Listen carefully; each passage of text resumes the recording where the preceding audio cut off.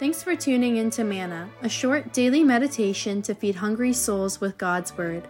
These episodes were prepared by ordained ministers for a radio broadcast called Voice of the Church and are now republished by the Reformed Perspective Foundation, a Canadian charity that applies biblical truth to the issues of our time. Here's today's serving. A warm welcome to you all today. Thank you for joining me as we spend a few moments today reflecting on God's Word. I'm Pastor Steve Swets, and thankful that we could be together today. The last 2 weeks we've been looking at John chapter 11, this great miracle of Jesus raising Lazarus from the dead. And today we continue and we look at verses 28 through 37. And especially we see the love, the emotion of our Savior. So I'm going to begin reading at John 11:28. When she had said this is Martha, she went and called her sister Mary, saying in private, "The teacher is here and is calling for you." And when she heard it, she rose quickly and went to him. Now Jesus had not yet come into the village, but was still in the place where Martha had met him.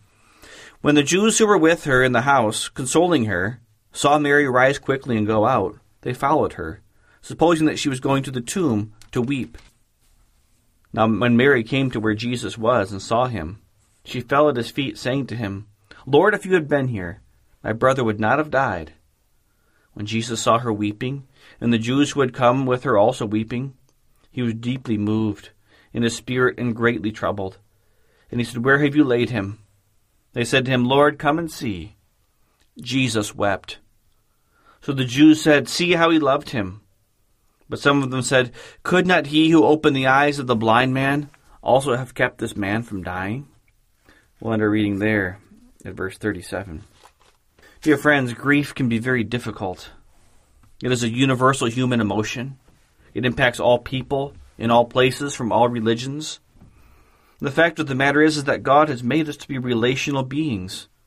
We are born into families. When these relationships are long and deep, and then broken by a death, there's a hole that's left behind. And so what we learned from our Savior today from John chapter 11 is that he shows us compassion as Jesus mourns with those who mourn. First, we see our Lord Jesus Christ give a loving, a gracious invitation to Mary.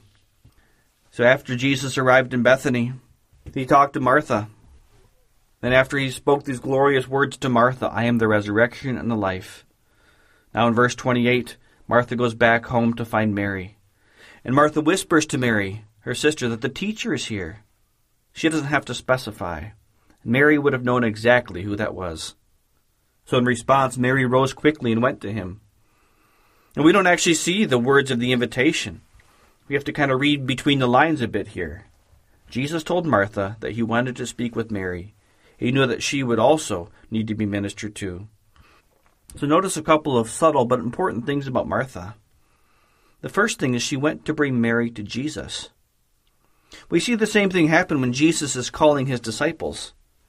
In John 1:40 and 41, we see Andrew believe in Jesus and follow him. And the first thing he does is he finds his brother Simon Peter and tells him that he has found the Messiah.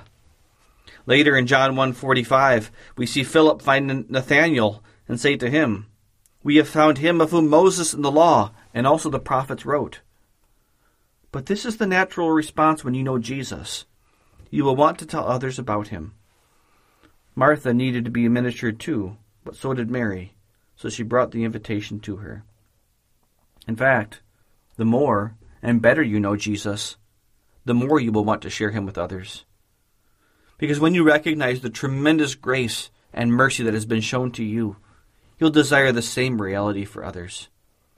There's a second thing to notice in Martha about sharing Jesus. She goes to Mary privately, that is, personally. There's a place in life that a minister can preach on a street corner and someone could be converted to Christ. That happens.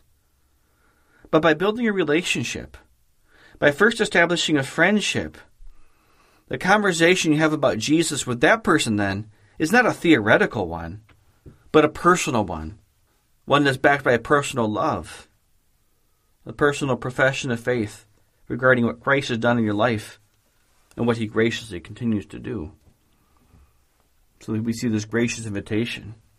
And Mary's response was that she rose quickly. He's still on the outskirts of the village. And if he wanted a private conversation with Mary, that was not going to happen. Because as she rose and left quickly, mourners went with her, thinking she was going to the tomb to continue her weeping and mourning. Mary comes to Jesus and falls at his feet. She's at the place you want to be in any situation, at the feet of the Lord Jesus. When you need to learn, you go to the feet of the teacher. When you need comfort, you go to the feet of the healer. When you need forgiveness, you go to the feet of the Savior. When you need guidance, you go to the feet of the way, the truth, and the life.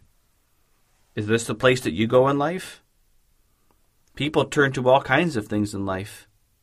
Some seek to numb pain and burden through drinking and drugs. Some try to forget about a failing marriage by turning to pornography, or some turn to work or money to find joy in life.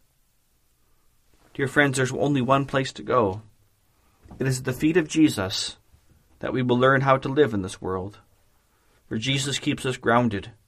Jesus gives us purpose. Jesus gives us hope. Go to the feet of Jesus. In the verses that follow, we see a sympathetic Savior. And there have been some who have tried to explain away the true meaning of the text by trying to protect the God-man Jesus from being too vulnerable or something. But that's nonsense.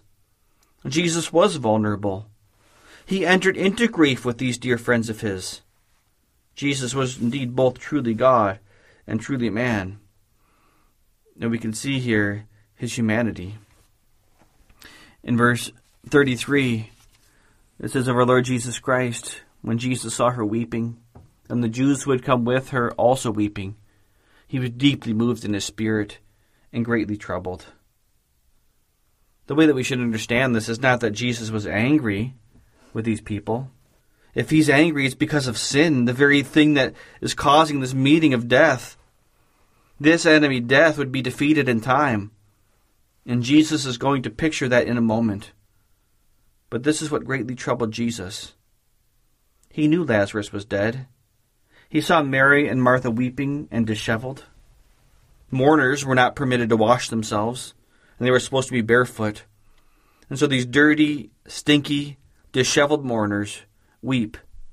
And Jesus was deeply moved in his spirit. So Jesus says here, "Where have you laid him?" And here the climax rises. Before now, Jesus is going to confront the tomb, the ancient enemy, Sheol, death itself. And the text says in verse 35 simply that Jesus wept. The point is clear.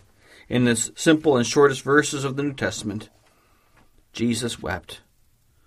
To weep here means to have tears roll down one's cheeks. It's not the term for wailing or crying loudly. Rather, it's a sorrowful weeping. And I believe we can learn some very important truths about our Savior from these two words. Jesus wept. First, we learn that Jesus is truly man.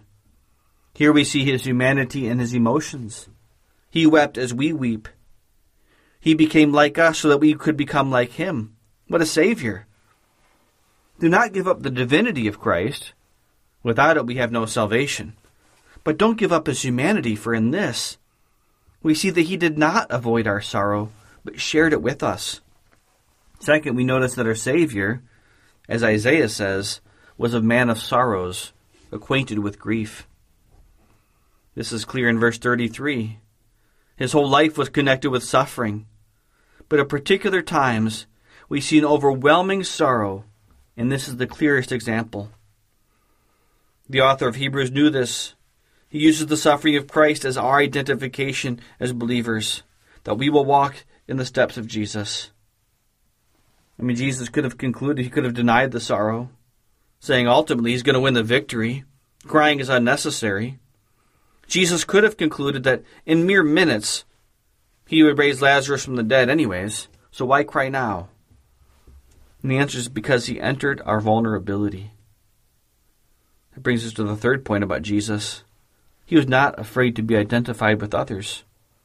He was not far off. He came near. His identity with us and them becomes an example for us. In the opening pages of the New Testament, we see this babe born of a woman in Bethlehem, identified with us. And Jesus throughout his ministry identified with those he was ministering to. Just like the woman at the well, the Samaritan woman, he identified with her. 1 Peter speaks of us walking in Christ's steps, using his example. And so let us think about this when we see sin in the world around us. The church is often pretty good at denouncing sin. But how good is it at meeting the sinner? We can hold signs promoting life and stand against abortion, and we should. But let us not fear to walk with the woman in the unexpected pregnancy and love her.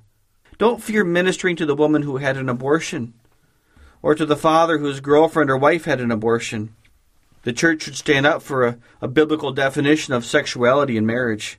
But are we willing to walk with a homosexual as they struggle with their same-sex attraction? Jesus identified with sinners, and he received much criticism for it. But that's okay. We answer to God, not to man. Are you willing to sit with, listen to, and reach out to sinners in need of our Savior? And fourth, Jesus' tears showed Jesus' love. This is what those who saw him weep concluded. In verse 36, so the Jews said, "See how he loved him." And there's this beautiful phrase in Psalm 56, verse 8, where God collects our tears in his bottle. God loves his children and is near to them. Mary and Martha knew that Jesus loved them. Now Jesus' tears showed to the other mourners that he loved them. Indeed, this is the sympathetic Savior. In these two simple words, Jesus wept, we learn of his love, identifying with those he came to save. And in doing so, we see his love, a very love which compelled him to go to the cross, to die in the place of sinners. Dear friend, believe on the Lord Jesus Christ and you will be saved. Your sins will be washed clean and you'll be made forever righteous before God. Eternal life will be yours.